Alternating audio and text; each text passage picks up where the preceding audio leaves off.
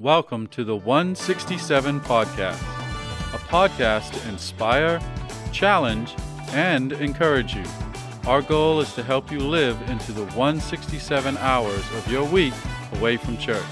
And now your host, Shannon Patterson. Hey, Porch community, and welcome to episode 37 of the 167 Podcast. I'm Shannon Patterson, the lead pastor at the Porch Community Church. As always, I'm here with my friend, media pastor Joshua Harrell. Hello, sir. Hey, Shannon, how's it going? It is going. Yeah? It's going. Yeah. It's happening. Life is happening all around us. Yes. And today's kind of a tough. Things are hard right now. Yeah. They're really difficult. I mean, all the COVID numbers are just really overwhelming, and balancing that as the church and how we respond and how we offer what we offer and how do we do it in a way that's safe and all that. And then just people and friends and ministry partners who are in need of a lot of prayer and stuff. I mean, the extra added weight of COVID that it's putting on, I mean, I feel it, so I couldn't imagine the weight as a lead pastor that it's added to how you navigate this for our church and how you shepherd us through it. And you're getting pulled in both directions of you're not going far enough, you're going too far, and you're just like, I'm just trying to do what Jesus wants. Yeah. And I couldn't imagine the weight that puts you on Yeah. you. And then on top of that, Just the regular pastoral stuff that happens that because of COVID, we've kind of put on a back seat for 18 months. But now this year, you're getting both. Yeah, you know? yeah. And it does make it hard, like, being able to, go up to the hospital and visit with people or be there with people or go and be with them before surgery or whatever. And you can't, all those restrictions are really kind of frustrating sometimes. So don't mean to be a bummer, but it's just kind of. I was talking to to someone, and they were saying 2021, since school started, is actually harder than 2020 for them. Yeah, I believe it. Because they were so looking forward to back to normal. And now it's like almost like normal's being forced, but then also COVID is being forced. So like they're trying to make the two coexist, and it's just breaking them. Yeah, and I'm sure that there are. I say I'm sure. I don't know. I could be so off. A part of me thinks like, and it's interesting. I'm going to say the word psychologically because we're actually going to kind of wade into those waters today. But like psychologically, I understand why people would say, "Hey, let's return. Let's go back to a routine, a semblance of kind of how things were." And I get that. I totally do. I'm a routine person. I like to know how things are and all that kind of stuff and everything. But the reality of what we're dealing with in the world is, those two things, trying to make everything normal and the reality of the COVID Delta variant, or just if it's just the regular, I don't even know, they're going to collide continually. And it's like almost like they're just constantly hitting up against each other. And, you see, we've got two school districts here, and one is moving. Public school districts here, one is going in one direction and one's going in another, and how they're handling it. And then just all these things. And I shared in a post, and I can't remember if I mentioned it last week in the podcast. I can't remember, but I shared a couple weeks ago in a video for the church about how we were going to be doing our services. 9:30 is social distancing. We encourage masks. We'll provide masks. We have sanitizer. We're kind of using those protocols. And that the 11 o'clock service is, come, but we won't have the distancing. And if you want to wear a mask, you may most certainly do so. But anyway, in sharing that, I in the video, I shared that my husband and I had COVID back in December. He had it in early December, and then he gave it to me as a Christmas present. Yay. And then, and he's actually trying to deny that he gave it to me because I was symptomatic 15 days after he was symptomatic. He's like, well, you know, the timeline is 14 days. And I'm like, are you kidding me? Like, whatever. And then when we were both able, we both received the vaccine. Right. And, you know, just we did, I wouldn't say we even did a lot of research. We read some, but it was really more of a, we think this is the best decision for us. Mm-hmm. And so that's what we did. And I think my understanding is that SGMC is going to have a vaccination, you know, drive-through clinic again this Saturday morning. And I encourage people, if you're on the fence, start reading up now and go get it. But you can go get the vaccine anywhere. But, I mean, all the numbers we're seeing of people that are, you know, testing positive for it currently are just high. I mean, I would have loved these percentages like in school as a grade. Like people are like, oh, well, only 98%. It's like, wouldn't you have loved a 98% in math? Like I would have because I suck at math. So but all the percentages are of people that have not been vaccinated yet. And so I'm not one to usually get out and say, hey, do this or don't do that or whatever. I'm not making this about anything other than I think there's a vaccination that's available to us that, yes, we don't know the long term, but right now it seems to be doing what it needs to be doing. And so I would just encourage you to check it out. Yeah, and everyone. All your full-time staff at the church has been vaccinated. Well, yes, we've all been vaccinated. We all made that choice. Mm-hmm. It wasn't a, hey, everyone, you need to go get it now. I know when the hospital first started doing it, you and Justin were like, heck yeah, let me know when. Or no, it was when it was still reservations, but some people couldn't. It was medical personnel only at the time. Correct, that's right. People weren't showing up for their appointments. Or no, there was a time frame that the vaccine. Right. So they wouldn't show up for their appointments, and they'd have some that would like time they were going to have to throw toss. Out. Yeah. And so we had a friend at the church that would let us know that there was, hey, if you can get here in 20 minutes, we have one for you. And you and Justin jumped right on that. Jumped right on it. Yeah. We got vaccinated in like February. Yeah. I think mine was March, maybe April. I can't remember now. Like me and Justin were like I was super April, early. yeah. I had to wait like that 90 days. Anyway, so you say, how's it going? It's going. Yeah. It's going. Yeah. But I was sending a text to a good friend of mine this morning whose wife is dealing with other issues, and share with him Psalm 116, verses 1 and 2. It says, I love the Lord because he hears my voice and my prayer for mercy, because he bends down to listen. I will pray as long as I have breath. Yeah. And I think that's a good prayer for all of us. Mm-hmm. In whatever we're experiencing and going through, good and bad, celebration and mourning, Yeah. Well, in today's episode, we're going to cover the 8 Trait series. We'll give a community groups update, and then we're going to talk about almost a taboo subject of mental illness and how Christians and the church in general react to it. We've kind of been on this spot already. Why don't we just go ahead and jump into mental illness, and then when we finish that, we'll go into the 8 traits and community groups. Okay. But I feel like we're kind of already there. So yeah, we are. We kind of brought the mood into this zone. So yeah, we're here. Yeah. This is gonna be, and I was telling you before we started recording, like this could be a uneasy listening experience. It's not gonna be. Like, talking about mental illness is never a passive conversation. This is heavy stuff. Yeah. I think when I talk about mental illness, or mental health, you could use those terms almost interchangeably.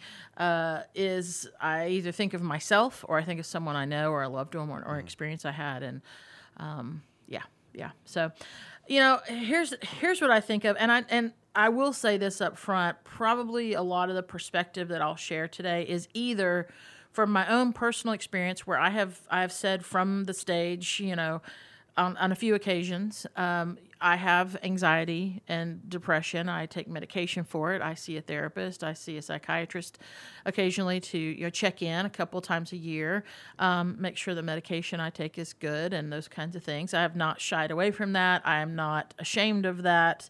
I am better mentally because of that. So I'll either speak from that perspective in this episode, or you might hear me speaking more from a pastoral position. And so, but I hope that, listener, you'll engage one way or the other. We'll all kind of ride this conversation together. And I might be speaking more from from the church's standpoint as far as the difficulties, but here we go. So, my thought would be, okay, so from a pastoral standpoint, I think about this, how does someone,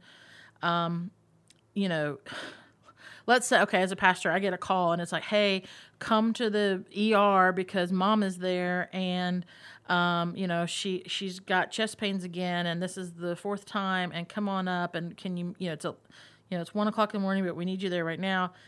And, how does someone, maybe the adult child of mama, say to the pastor, hey, you don't really need to come up because mama's got, this is an anxiety disorder. Yeah. And how do you express that to a pastor? Like, how do you say to, maybe the student pastor, like, hey, I need your help because my daughter's coming home every day and she's making herself sick because she's got body image issues. Like, how does a person address that? How do they go into that? How does someone share in their community group that they don't have, they can't pay their bills. They can't really even buy decent groceries because, their husband's too depressed to get out of bed. And so he's not working, right. How do you express that? Is there an avenue to express that? Like, how are people going to respond? How does someone tell their accountability partner that they're struggling with thoughts of suicide? Is there an avenue for that? And when I say how do they, someone could go, well, you just do. But I think there's so much stigma. Yeah. Oh, yeah. And like you said, taboo. It's kind of do we really talk about this? Oh, do we really go there?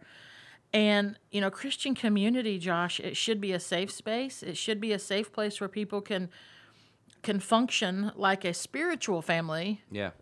A functional, not a dysfunctional, but a functional spiritual family.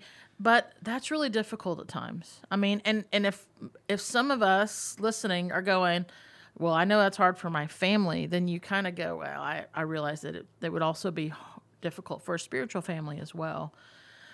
And it's not a small percentage of people who struggle with mental illness. It's not like an anomaly, No. It's not a small percentage of people who either struggle with mental illness or they have a loved one or an immediate family member who struggles with mental illness. I mean, it is the Centers for Disease Control. I was looking this up. It reports that about a quarter of all American adults have a mental disorder of some sort. Right. And almost half will develop at least one during their lifetime. Mm-hmm. Half of American adults, it says, will develop a mental disorder of some sort at some point in their life, whether it's a short-term deal or it comes later or earlier. And the highest reported conditions include that depression, like I talked about, and anxiety disorders. And then here's the other and we're not even talking about the church yet. Here's the other side of that. So you see that a quarter have a mental illness, a mental disorder, and almost a half will develop one. And the highest reported, only 43.8% of adults with mental illness are seeking professional help. So less than half of people who have a mental disorder are seeking professional help. And actually, I'm kind of surprised the number's that high. Yeah. I wonder, is it because they don't recognize that they have one? Yes, a lot of them do. Yeah. Yeah. There's a few disorders that they don't recognize it, or I mean, when you think about like, and I am no psychiatrist or anything like that. But based on my understanding, like for instance with bipolar disorder, a lot of people don't when they're off their meds, they feel like they're really like when the highs are high, they're good and they getting stuff done and everything's going great. And so they don't want to take the medication to bring them to to balance them right. And so you find that sometimes as well. So those are the CDC, I think it was, CDC numbers with mental disorder. So only 43.8% seek professional help. But consequently, here's the deal. In a recent study by the Barna Group, so they do tons, and we've quoted them before and we will again, like they do tons of research on issues with the church, with Christianity, in the world. And they found that non-Christians are twice as likely to seek counseling and professional help for mental illness. Now, that's a problem. That is a problem. Non-Christians are twice as likely. Now, some might listen to this and go, well, maybe the Christians are seeking, spiritual counsel, and so they don't need the mental health professionals' input. Would you consider like a pastor professional? No. No? Okay. There are those that would say that they are Christian counselors. I mean, and like they've gone to school and they've done So people, we're classifying professionals as people with mental health professionals. Mental health professionals. Correct. No, okay. Yeah. Thank you. Because I am not a mental health professional. No. Referring is a powerful tool. Yes. In what I do when I'm able to talk to people. So here's this. Again, I just want to repeat it just because. Okay, so according to the CDC, American adults over their lifetime, half of us will have a mental illness of some sort, whether long term, whether severe, whether not, but just it says half. But non-Christians are twice as likely to get help for it. So what is that saying? So there's these Christians, believers, people who love Jesus, and yet dealing with a mental illness, a mental disorder, and they're not seeking help, or they're not getting as much help as they could. Mm-hmm.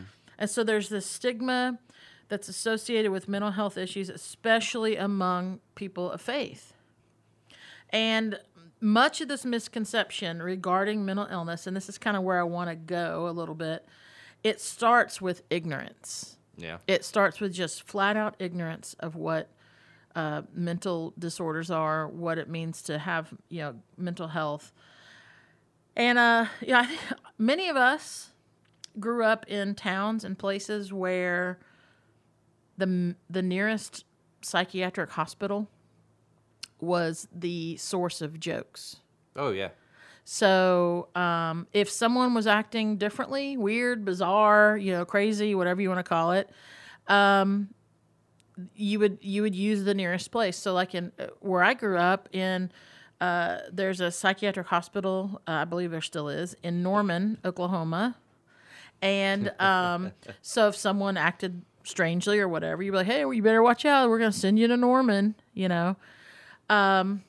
The route that I take to drive Mallory to school, we pass by Greenleaf often. And I noticed a couple weeks ago, she said something about Greenleaf. Really? She goes, yeah, my school's right next to Greenleaf. And so I just very calmly was like, well, Mallory, I've known some people that have gone there and they got help. They needed help, and they were sick and they needed help, and they got the help that they needed, and it kept them safe even for a few days, because they just they were in a really dark place and they needed help. And she was like, oh, okay. And I was like, yeah, we don't need to make a joke about it, And then she was like, okay. She's but like, did y'all have something like that in your, like, where people make the jokes about? Yeah, I want to say that they ship people to Greenleaf. Yeah, from Douglas. Yeah. Well, I just know that that's Because Greenleaf has always been like in the vernacular. right. And I don't know if it's because of that or there is another, or There is one in Douglas. I Yeah, don't know. there's others, yeah.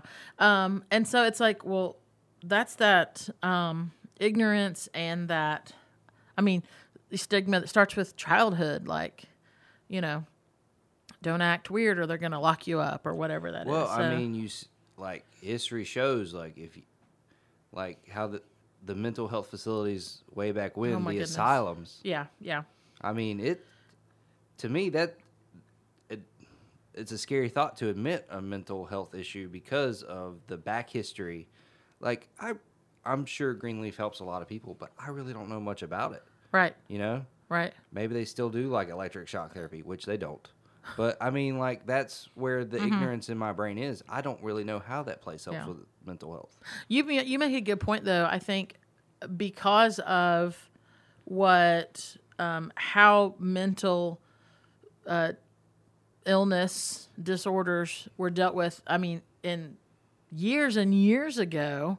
But I mean, that not too stigma far. and that history, but Yeah. it continues. And so is there a fear of, telling your For me, yes. your general practitioner that, hey, I'm having these thoughts and I'm having a difficult time, rolling out of bed, and I'm, like, are you going to lock me up? Like, are you going to admit Yeah, admit me? Like, And I mean, you can go as you can reference movies. One of the ones that movies haven't helped. really sticks out in my brain right now is Beauty and the Beast. Yeah. They, his dad, her dad comes back from the castle to tell everybody about the beast, and it has Belle, and they're gonna lock up crazy old Maurice, and the guy, I want to say it was like the asylum paddy wagon comes and like throws him in, and it's like you'll never see him. Like they send people with mental illness away that they never have to be a bother again. Yeah.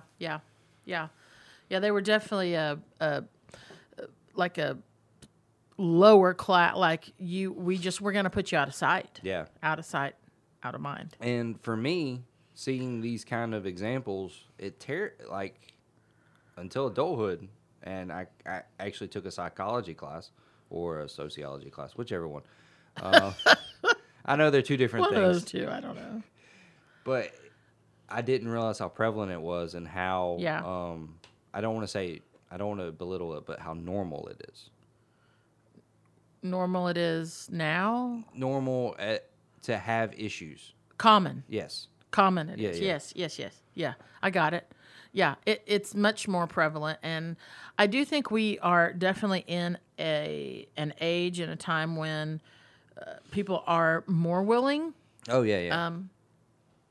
I never thought of it as a pastoral responsibility, but I do recall a couple of years ago we were doing a message series, and I thought it would probably be good if I shared a little bit of my experience with anxiety and depression. Mm-hmm. And that was the first time I did that. And it wasn't like a secret I was hiding, but it just wasn't, I mean, my closest friends and people that I knew would know that. But the repercussions of that were actually really good, because I heard from so many people that were like, thank you for talking about that. Right. And I've talked about it a few times since then. So now I don't, I'm not going to shout it from the rooftops every time I have the opportunity, but when the opportunity presents itself, I'm not ashamed to share my, where I am and where my mental health is. Because I think if that can help destigmatize or remove that taboo that a lot of people feel, then I want to do my part to help with that, Yeah. And I don't know, like maybe I'm interested to hear from a male perspective, Josh, and you might have experience, you might not, I don't know, but is it easier as a woman to be like, okay, yeah, I have anxiety or whatever? Like, I don't hear from men as much, but I'm also not in those kinds of conversations with men as much. Yeah. So is that Do you have any insight there? I mean, when, from my experience, you get told to man up and deal with it a lot. Yeah. That's probably the biggest thing is like, so what? Get over it. Rub some dirt in it? Yeah, rub some dirt in it and move on. Yeah. That's the biggest thing is it's not that it's not acknowledged. It's like, all right, you've acknowledged it. It's over. Yeah. When that's not necessarily the case. Yeah. That's the big thing about my experience from, I guess, a man's point of view. But, yeah, it's, you have this, so what? It doesn't change your responsibilities. Yeah. Yeah. Get over it. Yeah. So what I hear... Put it in a box. Yeah. So what I hear you saying, it's almost like the world doesn't stop spinning just because as a man you have these struggles. So number one priority is you still have to meet your obligations, not get find some healing or health. You don't have time to work on yourself. You got other things to do. Gotcha. You know? Yeah, and I could see that for a lot of people, and not even just men, but I definitely see what you're saying there. I had this in my notes, but it's true for today because my notes say generations past used drugs and alcohol and just silence to deal with mental illness. Yeah. But I think that's still true today. Yes. But I think when you do look in the past and kind of what you hear from people and when they talk about their dad or their grandfather or whatever, you hear about there was a lot of substance abuse, and I'm sure that it was a coping mechanism for mental illness or mental disorders in many, many cases. That mom was a alcoholic because mom had anxiety, so she would drink, she would sip sherry all day or whatever. And then, and keep just the to edge keep, off. yeah. Mm-hmm. So you hear that a lot. Here's what the American Psychiatric Association, what they say. They say that mental illnesses, and I think this is important to note because we tend to separate these. And I know for years, even in the medical field, they were separated. But the American Psychiatric Association says that mental illnesses are health conditions. So they're not just like otherworldly in your mind thing. They are a health condition involving changes in emotion, thinking, or behavior, or a combination of these. And it goes on to say that mental illnesses are associated with distress and or problems functioning in social, work, or family activities. Okay, so I think that's important to note that it's a health condition, and I don't think people are going, of course, but that wasn't always the understanding of it. So it was, oh no, you're hysterical. Let's go lock you up. Let's go put you in the sanatorium. I mean, there are some crazy stories about women and how they were dealt with, sent away, because of hysteria, and other things. I'll have something to share in a little bit. So while the most common mental disorder is anxiety and depression or depression related, the spectrum really is very wide, and it does include like addictive personalities. That is a mental illness. Eating disorders, schizophrenia. We talked about bipolar mood disorder, and there are others. But so there is a spectrum of mental disorders that are there that a lot of people deal with. And here's the thing: 1 in 4 people say they would never see a counselor. That's crazy. No, I'm not going to see anybody. And so the stigma suggests that mental health is something we are not supposed to talk about. You don't talk about that. If you go see someone, you go through the back door. I mean, like I remember when I was working at downtown, and this was 20 years ago or so, and at the time, the staff we had was huge, and we had a pastoral counselor on Oh, staff. wow. Yeah. And where his office was located, it was kind of further down. And there was like a side door, like it it opened to the street, but it wasn't like a main door. Someone couldn't open it. It was near the chapel area. And he didn't tell people this, but he had a couple of patients that would take little bits of the mulch or whatever was in the garden and would throw it at the window so that he would come and open that side door so that they wouldn't have to go through the main door and be buzzed in by all the people in the main office and everyone. Because there was I don't want someone to know that I'm going to talk to someone about this. I just think of that, and I'm not putting anything on that guy or, it's just like, to me, that was a perfect example of someone who's like, I don't want anyone to know. Mm-hmm. I don't want anyone to know. Yeah.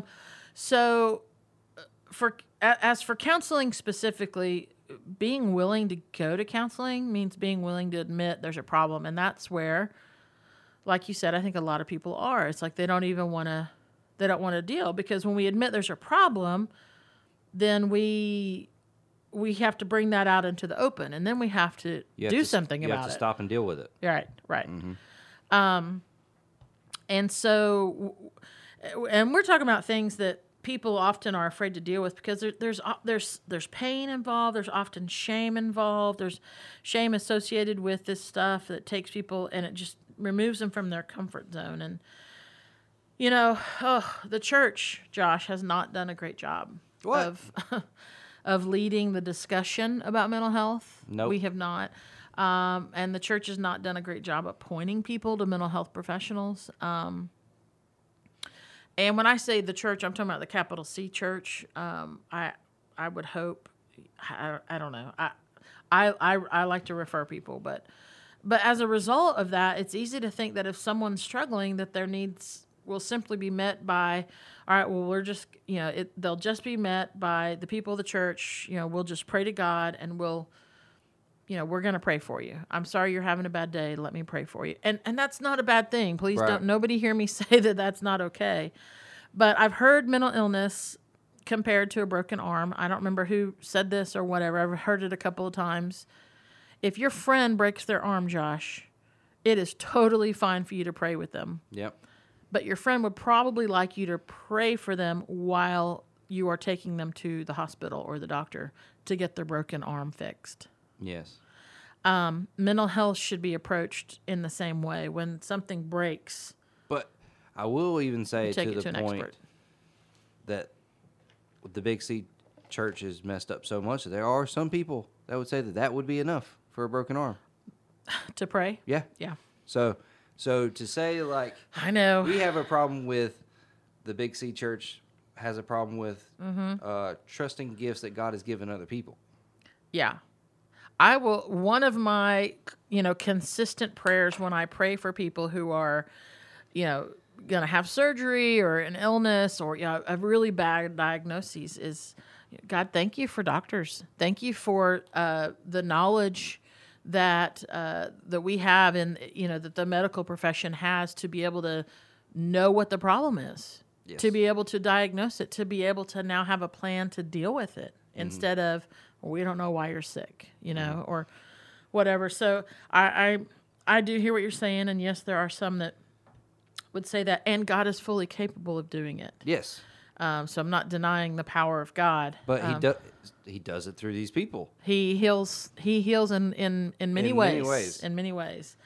So one of the missions of the church then is, okay, if we want to help people grow, our journey towards this growth, this spiritual maturity that we desire for people. We talk all the time about being on a faith journey, right? Yeah. Like, it's not just a journey, it's a journey towards maturity. It's a journey towards healing and wholeness in our lives. That's what we want to be going towards. And that means that requires, we need to give permission to everyone to be able to be honest, and to hold what people say and how, on that journey, and to be able to hold it and take it seriously and walk alongside of people.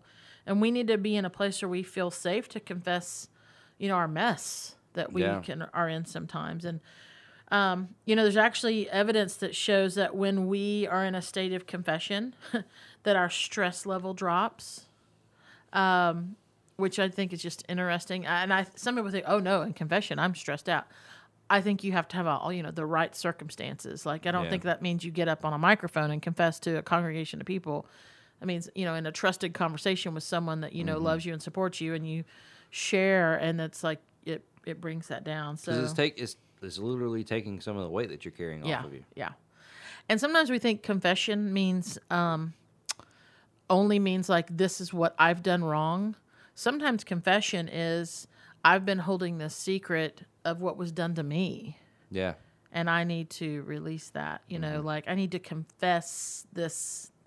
And so it's not just a, confession is your sins. Is just showing what you've been holding from other people. Yeah. Yeah. Well, like it's what you're keeping behind closed doors. Mm-hmm. Right. Good, right. bad, the other. Right. Here, I wanted to offer a couple of scriptures that I think help shine light on mental illness. Romans 8:5-8, it says this: set your mind. I'm just going to read the first part. Set your minds on things of the Spirit. Set your mind. Set your mind. To me, when I read that, it shows this opportunity to see that our minds are not always set on the Spirit. Our minds are not always in tune with the Spirit of God.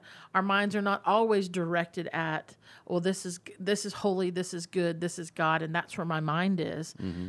I mean, if Paul's writing, no, set your minds on it, then what that tells me is that my mind can be focused on circumstances or self, on other people, on all this stuff. And so it comes up a couple of times about the difficulty in controlling our minds. Otherwise, it wouldn't have been written about. Yep. Like the whole thing about controlling, letting your mind be focused on things of God, that self-control is not always, it's not the only force at work sometimes in mental health. It's not just, hey, you just try harder. If you would just get your mindset right on God, then you wouldn't have anxiety, Shannon. If you would just set your mind on God. Now, are there times when I spend time in the Word and in prayer and things like that, and it makes a difference? For sure. Right. Personal experience. But that's not always the case. Right. But I know that is part of my mental health, is God's Word. Yeah. Yeah, what were we going to say? For your journey, is that kind of where you start to see if that is something that you need to address first, or do you want to go there? Oh, I don't mind going there at all. In the last probably 5 or 6 years, I had my first, what I realized was panic attack, almost 4 years ago, almost 4 years exactly, like 4 years in a week. And I thought I was going to die. I thought I was dying. Wow. It was the strangest thing. And when asked what my trigger was, I could not tell you. Mm. And I mean, not that I didn't want to tell, I could not put a finger on it at all. Right. So when it comes to something like a panic attack, I can't put rhyme or reason to it. And usually I ask for prayer because I haven't had a lot of panic attacks. I've only had a couple. I've been kind of on the verge a few times. Yeah. One of the first things I do is I ask. I have some trusted friends, and I say, please pray. Please pray. Pray for me right now. And they do. And so, and there's comfort in knowing that. And then, so it's kind of there's no exact formula. Yeah. Now there are times when I feel anxious, and I could see how I could ride that anxiousness to not a good place. Right. And in those moments, which I would say are totally different than like an anxiety attack type deal, that's most definitely when God's word, prayer, removing myself from situation they change the whole outcome. Gotcha. and kind of remove me from that anxiousness. Yeah. Does that make sense? Yeah, totally. Yeah.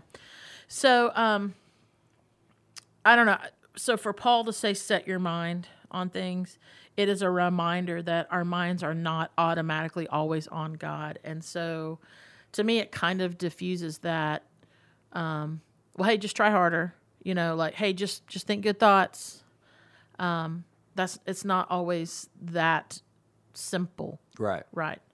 The 23rd Psalm, talks about going through the valley of the shadow of death, that darkest valley.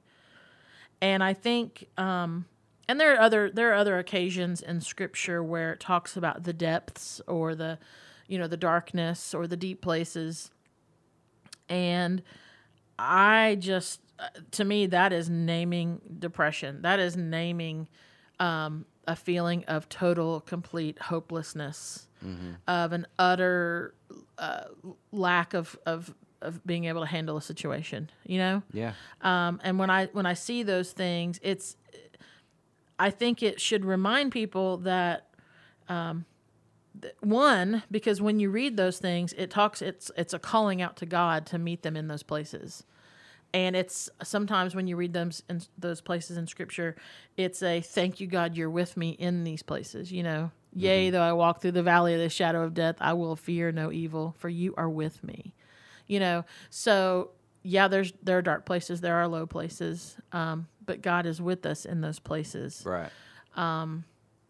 So to me, that's a twofold. It's not like, I think it's just, you see even from the Scripture writers, you see from David, most likely, who had a lot of reasons to deal with anxiety and maybe depression. Yeah, just a few things. I mean, he was being pursued. He was, Saul wanted to kill him. I mean, he had a lot of stuff go on. Yep. He had a lot of issues later on. So, yeah. But you see that darkness is there, but God is there in the darkness. There is this account in the Gospels of Mark and in Luke, the story of the demon-possessed guy. And I just want to mention that because there are most definitely some who would say that mental illness is demon possession. I was gonna mention that, but I didn't know if we wanted to go there. Yeah.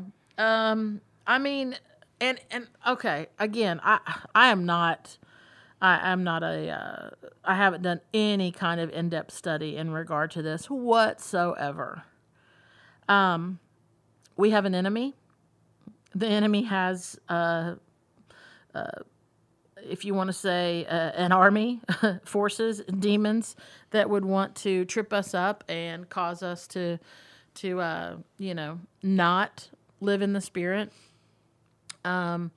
And I could see how most definitely, and I mean, you can read accounts of people who say they have seen supernatural moments where, they've prayed over someone and their whole countenance, their whole character changed. Mm-hmm. I have a personal experience of something very similar to that. So I am not taking the possession of our enemy, the demon possession or oppression that can happen because the spiritual world is real. Spiritual warfare, very real. Spiritual warfare is very real. I'm not taking that off the table or discounting that. But to throw in every single mental disorder or mental illness into the category of demon possession is wrong, and it is dangerous to do so. Yeah. Because it could destroy somebody and their relationship with God. 100%. So, now, I will say, not necessarily demon possession, but I will say, like, the enemy can, like, chip away at, like, those mental illnesses and just make that gap even larger. Yeah, you leave that door open. Yeah, you leave. Yeah, for sure. There are studies about mental illness of some of them being like chemical imbalance. Yeah. Mm-hmm. And then some of them are not, and it's straight mental. But I feel like the ones that are mental, that when the enemy gets in there and he really can dig his teeth into it and kind of exacerbate it in us, that's what I feel like the spiritual warfare and mental illness is. Yeah. allowing him to get in there and just overwhelm you with it, as opposed to a straight demon possession. Yeah, which again, neither of us are like we are not like. No, that's my opinion. We don't have a master's degree in demon possession. I don't have a master's degree in nothing. And I mean, and again, we don't have a bunch of this stuff in front of us, but like I would almost push back a little bit, Josh, on what you just said, and I would need to look into this to go deeper than this. I would love to hear from our listeners on this. Too bad this is not a live show, but like, is a chemical imbalance? Is chemically, and by chemical imbalance, I mean, I think you just talking about your system, your body, your body. Isn't it connected to every mental illness, or is it not? I don't know. Yeah, and that's something for us to maybe check out. I don't know. But even so, okay, so let's remove mental illness from the point you just made, okay? And let's just talk about, let's not call it mental illness, and let's talk about you've got a really short fuse and you are quick to be angry, right? Well, if you have an enemy, which you do, and you open up that door by not praying through that, asking God to help you with that, by surrendering that anger, recognizing that you have it, being held accountable to it. If you don't check that, then what's going to happen is the enemy will most definitely chip away at that anger and use that as like an open door to, let things fly. And so basically what we did just there is we just removed mental illness from that example and put in anger and go, oh yeah, that makes sense. So can't we do the same thing with mental illness and go, okay, so you have a propensity for depression. Leave that unchecked, leave that uncovered. Don't have prayer support, don't have counseling, don't have medication, do all that, leave it open. Is the enemy going to take advantage of that? Yes. Most definitely. Well, what do you? Wikipedia says all mental illnesses derive from a chemical imbalance. So take that as Wikipedia. Okay. Yeah. And then what I meant was that if that's your easiest door for them to get into and to capitalize on. Okay. Yeah. Yep. Because you have usually because 1/3 or half of all adults will develop one mental health issue, and only 43% of those people will get professional help for it. It's usually a pretty easy door for the enemy to use. That's like the grocery. That's the automatic doors that just open up when you barely walk by. And that's what I was getting at. It was not. I wasn't saying if you either have a chemical imbalance or you're just no. Yeah, that's not what I was getting at. Okay, gotcha. Because a chemical, some things are different, but if the enemy can use it as an easy door to access, he's going to use it. He's going to use it, whatever that is. You know what I love about the Mark and the Luke examples of that demon possession is that when Jesus heals the person, what he commands that person to do is to go home to their friends. And that's where, the community of faith, the friendships, the relationships are really, really important to help people who struggle that have mental health challenges. I just mentioned this with Psalm 23, but in Psalm 40, it's just another example where it says, he drew me up from the desolate pit, from the dark pit, from the darkness, from the muddy pit. And it just, again, it explains this way that a lot of people feel they describe their symptoms. And, spiritually speaking, it's right there in Scripture. So when someone who's dealing with depression says, I feel like I'm in this dark, dark valley and I don't see the light, I don't see the way out. You can go to the Scriptures and see how people have felt that way, through time. And so God is with us in those places. He is with us in the depths, in the dark places. There's no place that he can go. There's no place we can go and get away from him, right? Right. So he's there with us. Here's what I wanted to take a few minutes to do and kind of dispel some myths about mental illness. Okay. I think would be good. For a lot of us, I think it'd be like, oh, I already knew this, but I think it's good to address them anyway. First and foremost, believe it. I mean, I say believe it or not. I think we could both agree that some believe this. Some would say that mental illness doesn't even exist. It's not real. And some people with mental illness would say, I don't have a mental illness. What are you talking about? Yeah. And so while this stance isn't present in the church, I think it's widespread enough that a lot of Christians that are dealing with depression and anxiety or bipolar disorder or schizophrenia or many other disorders, they could probably tell you a time when they tried to share their experience with someone from within the church, right? Or a pastor. And the pastor or whomever said, oh, this isn't mental illness. This is just a spiritual issue. Yeah. This is just spiritual. The problem with that is that, but they're experiencing physical symptoms. Yes. And so, yes, it could be a spiritual matter, but it is affecting them in their whole person. Mm-hmm.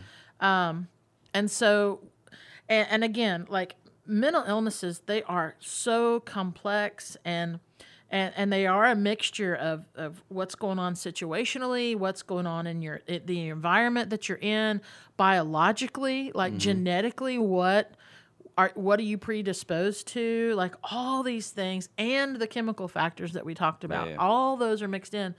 And so the fact is that mental illness is real. It does have a measurable impact on like our brain's ability to function. And it could most definitely affect or impact someone's faith journey, if its root is biological, and so it could really hurt someone to say what you're dealing with is just spiritual. You Right. just need to pray it away. Yeah, and I think you're hitting the nail on the head. I would put myself not in the doesn't exist camp, but I would put myself in a camp that would be in this to an extent of mental illness doesn't exist, but I don't understand mental illness to actually verbalize it, identify it, and stuff like that. So in my brain, it never goes there. Yeah. So like I treat it as it almost doesn't exist until someone goes, "Oh, this. Yeah. I have this." Yeah. Yeah.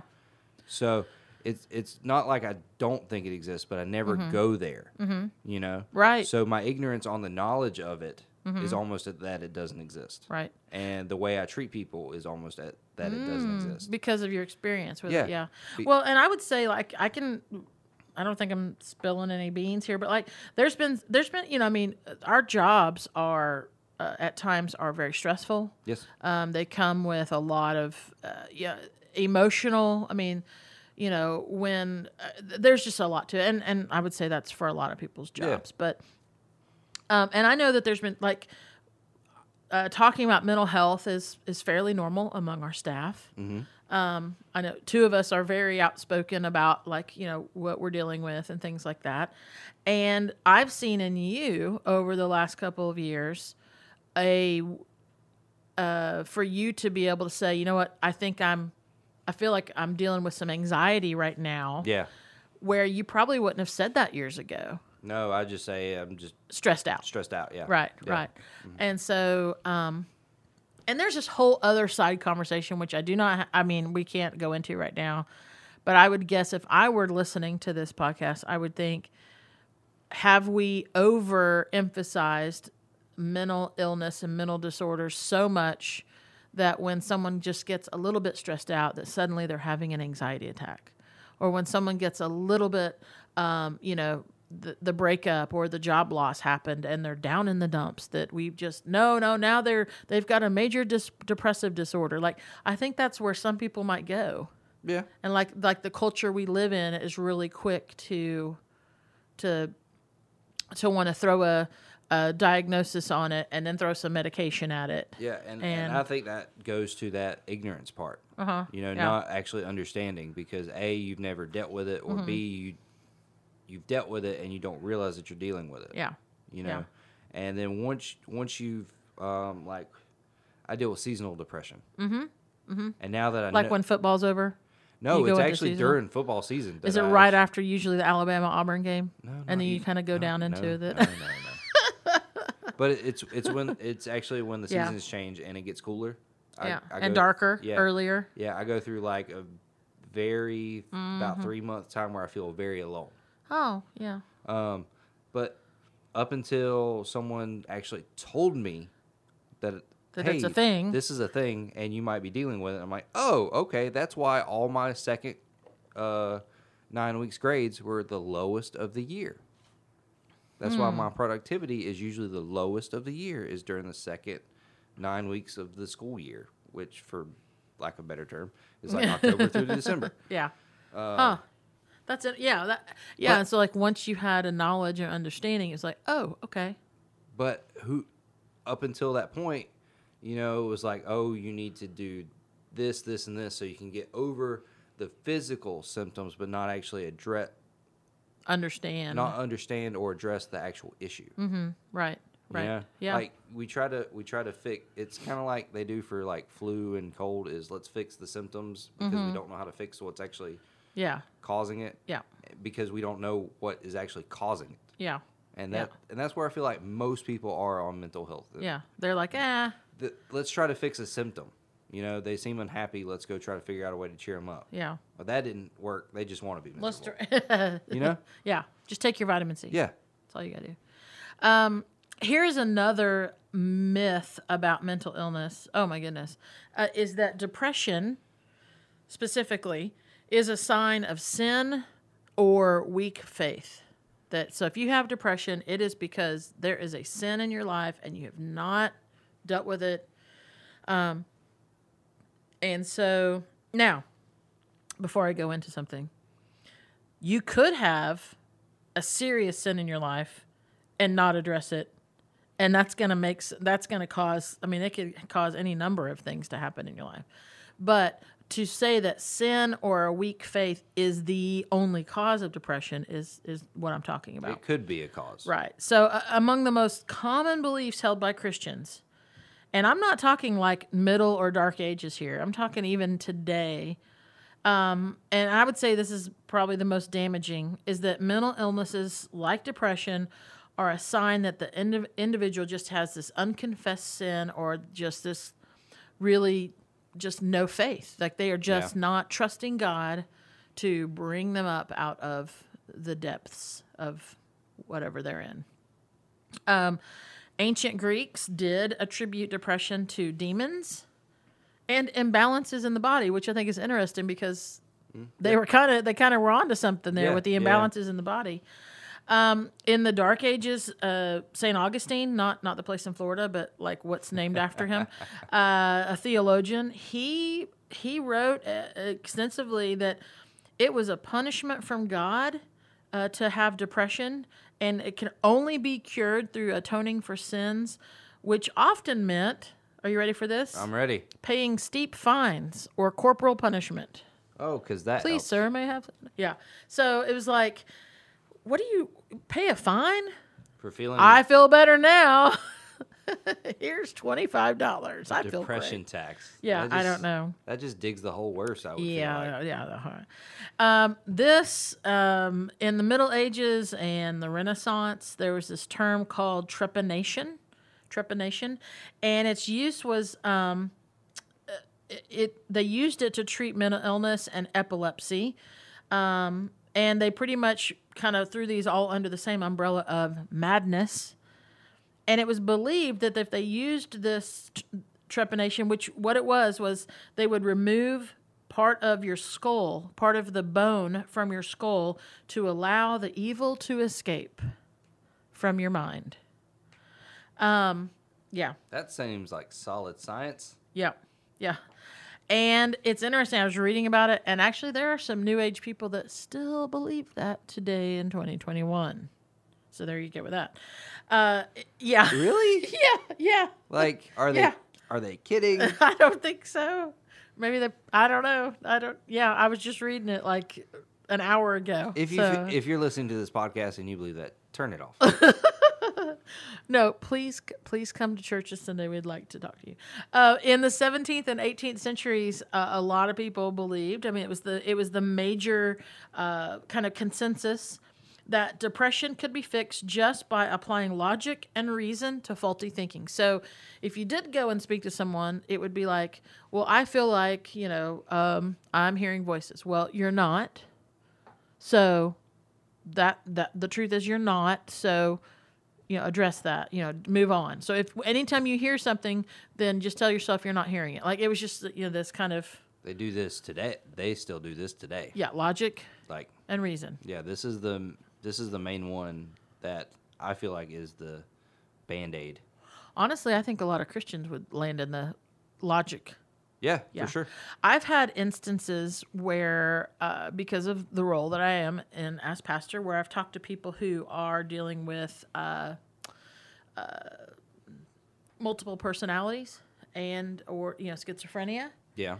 and it is I could not. I say I could not. I'm not equipped to work in the mental health field in that regard because I would find that I would try to use logic. And I had an experience where I was meeting with someone and they did not want cell phones in the room because they really, really felt like they emitted stuff that was going to hurt us. And I wanted to just totally be logical and be like, no, you can't, no. You can't. There was, the reasoning was not there. I mean, because it's an illness, to me, that's almost like trying to apply logic or reasoning to cancer, or like we talked about earlier, a broken bone. You're not broken bone. No, you're not broken. No, you'll be fine. Mm-hmm. You're not broken. Like you can't just apply logic and reason to some of these things. So, today's mental health professionals have obviously a much greater understanding of illnesses, but theories that connect disorders like depression and anxiety with sin or maybe a lack of self-discipline are still very prevalent, Josh, of this framework that many base their beliefs on regarding mental illness. They're like, I think maybe if you just tried harder, you would be okay. If you went outside and got some sunshine, you wouldn't be down in the dumps, or whatever. And so, Hippocrates, which is, listen to this. All right, the Hippocratic Oath? Yes. All right, so his theory on mental illness in women, it inspired centuries of what it's called medical misogyny. I mean, like where they just totally treated women like in a horrible way that I don't know if men just like drank away their issues and so they didn't see this, but all right, so the ancient Greek healer, he attributed female psychiatric symptoms to, like I mentioned this earlier, just hysteria, under one term, hysteria. Mm-hmm. So if you were anxious, hysteria. If you were depressed, hysteria. If you had a bipolar disorder, which they didn't even know what that was, everything was hysteria. And the reason it was called hysteria, because have you ever heard of the term hysterectomy? Yes. Okay, well, the reason it was called hysteria was because they felt like it was a wandering of the womb throughout the body. Oh. That's where the term hysteria comes from. Okay. And so the womb was wandering through the body, and that's why they were acting this way. One cure involved exposure to foul-smelling substances intended to repel the uterus from the upper regions of the body and put it back where it goes. Plato, so these are like people really? who are proposed that patients simply get married and become pregnant because gestation, he believed, ensured proper uterine positioning. So there you go. So hysteria. So don't call anyone you're being hysterical. Yeah, no. Yeah, right. Listen, I'll tell you something I did one time. It was dumb. So I was in Romania. I was doing missions. I was there. It's, obviously, they speak Romanian. And I was joking. I lived in this like home with the teenagers. So I mean, you got to learn the language pretty quick.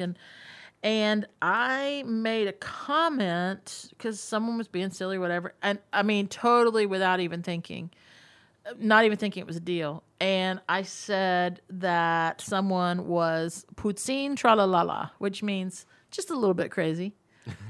Poutine tralalala. And the girl I said it to just lost it, like got so upset. And it just was like a stupid thing on my part because this girl had been like grow up in orphanages. Her mom had mental health issues. Like in their culture, you do not call people crazy. Oh. You don't do it. Oh, okay.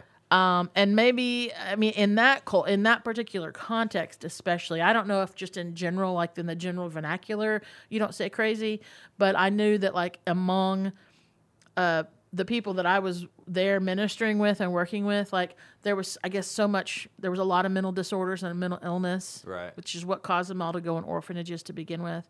You just didn't do that. And I was just like, oh, I'm so stupid.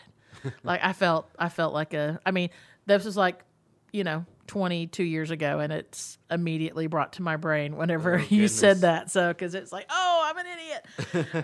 And I have those moments in my life. Oh man, someone will do something and I go, man, I was dumb. I was stupid. So, and then we've already touched on this. With even as Christianity became onto the scene. I mean, to like historically. A new prime suspect for hysterical symptoms was, they're possessed by a demon.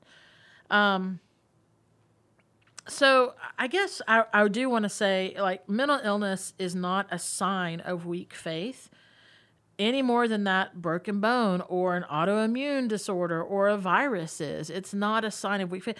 Treating mental illness as a sin problem rather than a health problem may prevent, and I think it does, a lot of Christians from seeking help or even acknowledging that it's there, right, or that's treatable, And so I think that's a huge a barrier to a lot of people. So there's a little bit of the background historically of sin and weak faith and even just some crazy poutine tralalala ways in which to deal with mental disorders. So yeah. Here's a third thing I wanted to share that, and we've kind of touched on these, so I'm just getting a little more specific, that you can just pray away a mental health issue. You just pray it away. If you just pray enough, you pray hard enough, you pray correctly. In some cases, it's pray to the right saint, or light the right candle, or Do you actually pray to saints? No.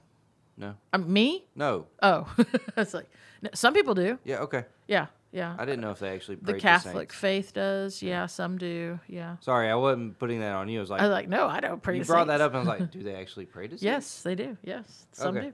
But it's like, just pray it away, and like you and I have both said, like God may choose to divinely heal any physical or mental illness at any time in any way, but He also provides with doctors and scientists and mental health professionals, and they have skills and understanding necessary to help people, deal with or manage their condition, and so that's, again, just like a broken bone or cancer need to be treated with more than just prayer, mental health disorders need professional interventions as well, and to deny that is not. And are we wise. saying not to pray? Nope. No, definitely pray. Definitely pray. And what my opinion would be to pray for it and then ask what steps God wants you to take next. Yes. And let Him reveal to you, should you go talk to your pastor? Should you go talk to a professional? Yeah. That's what you should be praying. And asking for help to help the situation and not expect everything to be solved through prayer, because God heals us and works with us in many different avenues. Yes, for sure. But always pray. Always pray. Pray without ceasing. Yep. Here's the fourth thing I want to mention, and I think this is important too, that that the Christian community, that the church won't understand, that someone could feel like, okay, the church, my community group, these Christians, they will not understand my mental health needs, and so I'm just not going to talk about it. Your pastor definitely does. And so the thing is, and when we looked at the stats at the beginning, mental illnesses are very prevalent. So, I mean, if you've got 1 in 4, if you've got, initially or eventually, 50% almost 50% of the population will deal with something that are living with an anxiety disorder. I mean, so here's the deal. Right now, about 15 million adults have a social anxiety disorder. About 19 million adults have a phobia, some kind of phobia. And 7.7 million people right now are dealing with PTSD. Over 16 million people are living with a major depressive disorder. That's a lot of people. Yes, and when I said your pastor understands, that wasn't a dig at you dealing with anxiety or anything like that. It's really like Shannon. Since she goes through these things, she completely understands what you're going through, and that's pretty important, And a lot of pastors or churches don't even have that kind of conversation. So the fact that Shannon is upfront with it is really important. So when I say she understands, she is someone that you can come talk to when you're going through this stuff. If you're dealing with an anxiety and depression, I will be glad to talk to you. And then I will be glad to refer you on to someone who could really help you if that's where you are. And if you're dealing with other mental health issues, I will hear you, and I will pray with you, and I will, help you find the help that will help you, get to a place of good, just functioning well in the world that you live in. Mm-hmm. So. And then our tagline of following Jesus for our community also means being here for you when you're going through these. For our mental illness. Yep. Those in our community who deal with mental illness, for sure. And I feel like we'll get to this stuff later, but I didn't want people to think I was making a joke about it. Yeah. She knows. Trust me, she knows. That was not my intent. Oh, yeah. But, yeah, mental illness, they exist in every demographic, regardless of age or ethnicity or income or gender. I mean, it doesn't matter. It's there. And though mental health issues are not talked about openly a lot, there are plenty of people in any given church who know exactly what a panic attack or manic or depressive episode or an obsession or compulsion feels like. I mean, it's there. I mean, there are plenty of people who know it, and some may not be comfortable talking about it. Some may be in a place of going, wow, yeah, I've walked that road before, and this is where I am now. I mean, but for us we need to remove the stigma, Josh, and that's the reason we're talking about this today in this episode. And it's the reason we've talked about it before in messages. Is like, we said we were going to talk briefly about just update kind of where we are in our community groups. I think that's a place where you can develop relationships and a safe place to start to maybe talk about some of those things. Mm-hmm. So,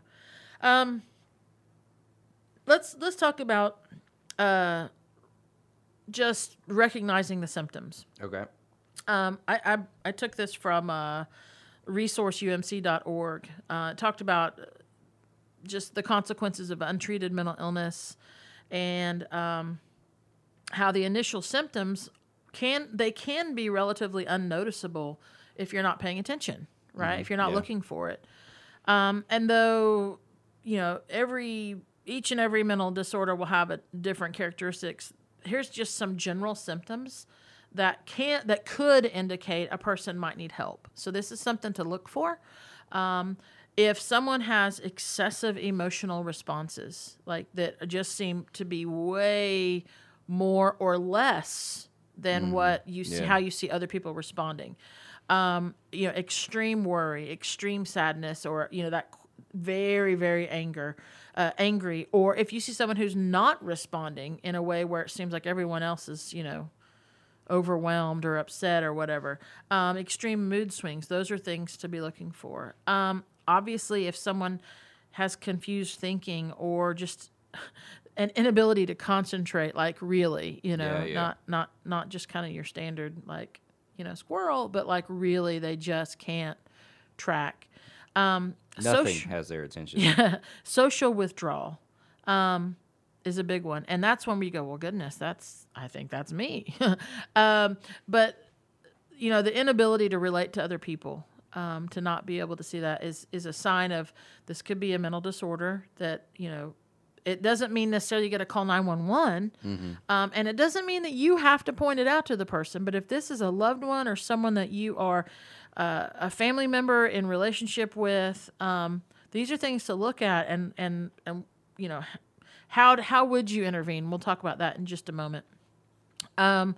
If someone has changes or difficulties in sleeping or eating, that's a sign. Difficulty perceiving reality.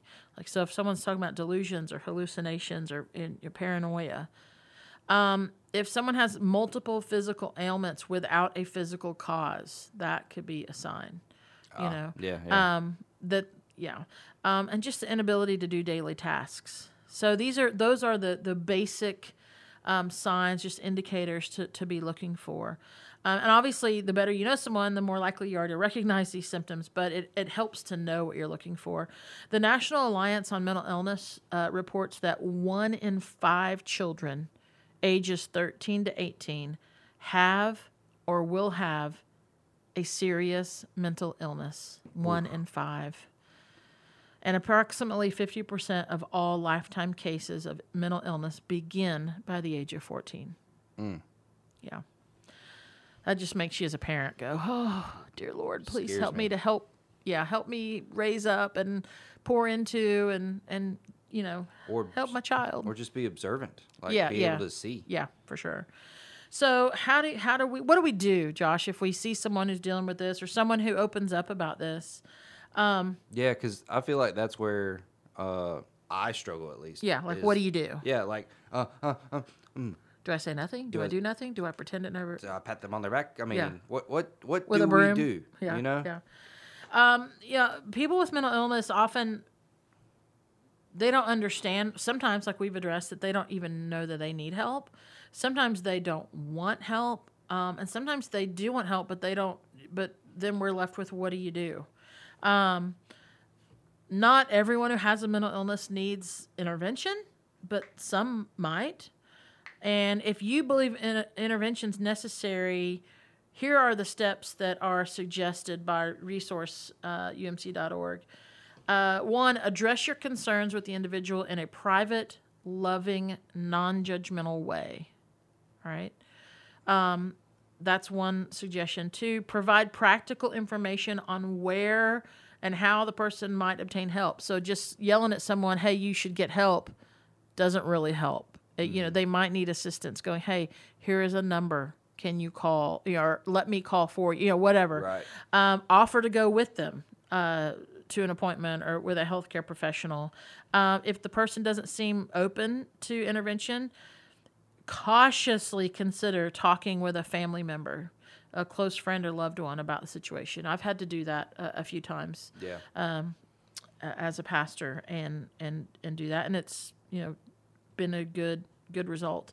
And then it says, offers, always remember that if you believe someone's in danger to themselves or a danger to someone else, then you call 911. So that's the extreme of, okay, if this person says that they're going to take their life or they're going to cause harm to others, you call 911 immediately. Mm-hmm. Of course, confidentiality and compassion are really important. I think that's part of removing the stigma is by, holding what people share with us very delicately. Now, I want to point this out. I know I've been in this place before. I know in talking to others, they feel like they've been put in this place as well. When someone shares with them a lot of emotion and a lot of what they're dealing with, and maybe even says things such as, I don't even know if I want to live anymore, those kind of comments, but then they'll follow it up with, don't say anything to anyone. You got to tell somebody. Yes. You do not be handcuffed by that. And I've said this before, it's better for you to lose a friendship than for that friend to lose their life or to take their own life. And so if you ever feel like you're in that position, if you're a younger person and you don't know how to deal with that, talk to a trusted adult, a trusted pastor, and say, this is the information I have. What do I do? But do not be held hostage, because the person dealing with the mental disorder, the mental illness, they probably don't even realize they're holding you hostage in that way. Right. So I don't think it's like they're doing it on purpose. But you don't want to risk what the outcome could be over you just trying to maintain a good relationship. Yeah. That you weigh those two out, and the life of the other person is most important always. Always. I think it's just hard for us. In the past, people have been ostracized and alienated and even abused when it comes to mental illness. I do believe today it's understood better. There are definitely treatments. But some of that contempt and cruelty of the past has been replaced in a lot of ways, Josh, by silence and indifference. And that's where sometimes I feel like I've been complicit, even in my role as pastor, where I haven't followed through more with people who I know have dealt with things. And it's kind of like, well, you seem to be okay, so I'm just kind of roll with it. Like that's not okay. And so in the Christian community, the topic of mental health, of course it's sensitive. Some might even, it feels like it's a taboo subject, but we don't want it to be. And so we just we got to learn to navigate the balance of spiritual and professional help, and be prepared to walk alongside of people, in the mental health of us all. So, if you are someone who's questioning, and wanting help for your mental health, I would advise you to seek a professional counselor. You can always talk to your general practitioner, and they will refer you. There's no doubt about that, because we are people who need clinical at times and spiritual help. And admitting you need help is not a sign of weakness at all. It's not wrong. It is not sinful. It is not a lack of faith on your part. It's actually the first step in finding freedom. Yes. So some advice to those of you who are not struggling with mental health issues, but someone who is: be present, listen. Don't feel like you have to provide solutions or answers. Be intentional. Pursue someone even if you feel like they don't want you to. Yeah. And sometimes I'm kind of like, oh, okay, you don't want me to? Well, then I'm okay. And I've got to push myself through that sometimes. Ask what they need or what would be helpful. Pray for them. We didn't take that off the table. And consistently encourage professional counseling and help. Yes. Whether that starts with their doctor, just general practitioner. Consistently do that, because this is something I say to people a lot. You're not the fixer. Right. We have a fixer. His name's Jesus. And then he's equipped people to do things and to help people, like doctors and therapists and psychiatrists and all these, to help along the way. So, what were you going to say? And if you mentioned it earlier, if you want, there are Christian professionals in these fields that understand your faith needs and what you're going through, as your faith is also your mind and body, what it's going through. That's right. Yep. So, if you're Christian, I would seek a Christian professional. Yes. Because they understand your faith journey and how important that is to you, and still be clinical. Right. Which ultimately, I feel like that is a marrying of the clinical and spirituality, and they're able to help where your church and your pastor can't fulfill those needs. Yeah. Yep. So, we want to, the church, I think we have a task, and it's to care for the whole person, body, mind, soul. And that means we got to recognize and care for a person with an illness, whether that's physical or mental. And that's what we want to do. So I want to repeat something I said. Admitting that you might need some help is not a weakness. or wrong or sinful or an act of faith. And we are most definitely here with you as the church. We'll do our part to help you. And so today was a little bit different topic, but I think it's important for us to talk about. It was something that was a question that came up a while back about mental illness and faith and how they play out. Yeah. And if faith is enough to deal with it. And I think we've shown today that faith is always present, and we trust God, and He's equipped us with people to help us. So, anything else we want to touch on before we close out today's episode? Do you want to get, if you haven't listened already, go back and listen to week 2 of the 8 traits so you can kind of know what's going on with that. We really don't have time to go into it this episode. So why don't you just kind of tell us what we got coming up on week 3 of the 8 traits? Week 3 of 8 traits. This Sunday, we're gonna be talking about a trait of a disciple is someone who's generous. And you might hear that word and go, "Gosh, you're gonna talk about money." Actually, we're not. We're gonna kind of take a 30,000-foot view, the airplane view of generosity over the whole book of Acts, and we're gonna look at a lot of different verses in Acts where you see how the disciples lived a life of generosity. Yeah. And so I think it's not my standard sermon format. If you talk about like the notes that I send you, Josh, it's really kind of like point scripture, point scripture, point scripture, of just like boom, boom, boom. Here are the ways that the disciples are generous. Our community groups are going well. This is the second week of them, and I'm hearing really good things and responses from people, and I'm super glad about that. Porch community, we're really glad you were a part of today's episode. Hey, stay healthy. Do what you can to do your part to keep other people healthy. And we look forward to seeing you and talking with you very, very soon. See you. Bye. Bye.